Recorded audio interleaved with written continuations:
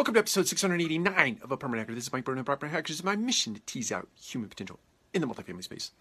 I wanted to share a quick Slavic proverb with you this morning. What one does not have in one's feet, one's got to have in one's head.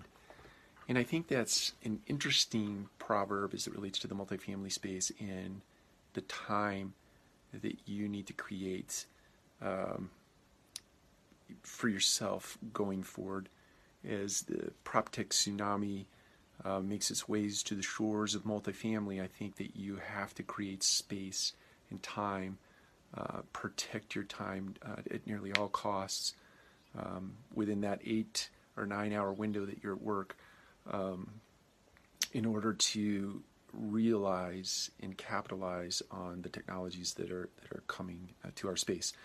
If you don't have the bandwidth, in other words, if you are majoring in the minors, if you are a micromanager, if you're so far in the weeds that you can't see the landscape and the horizon out in front of you, you're going to get cooked very quickly.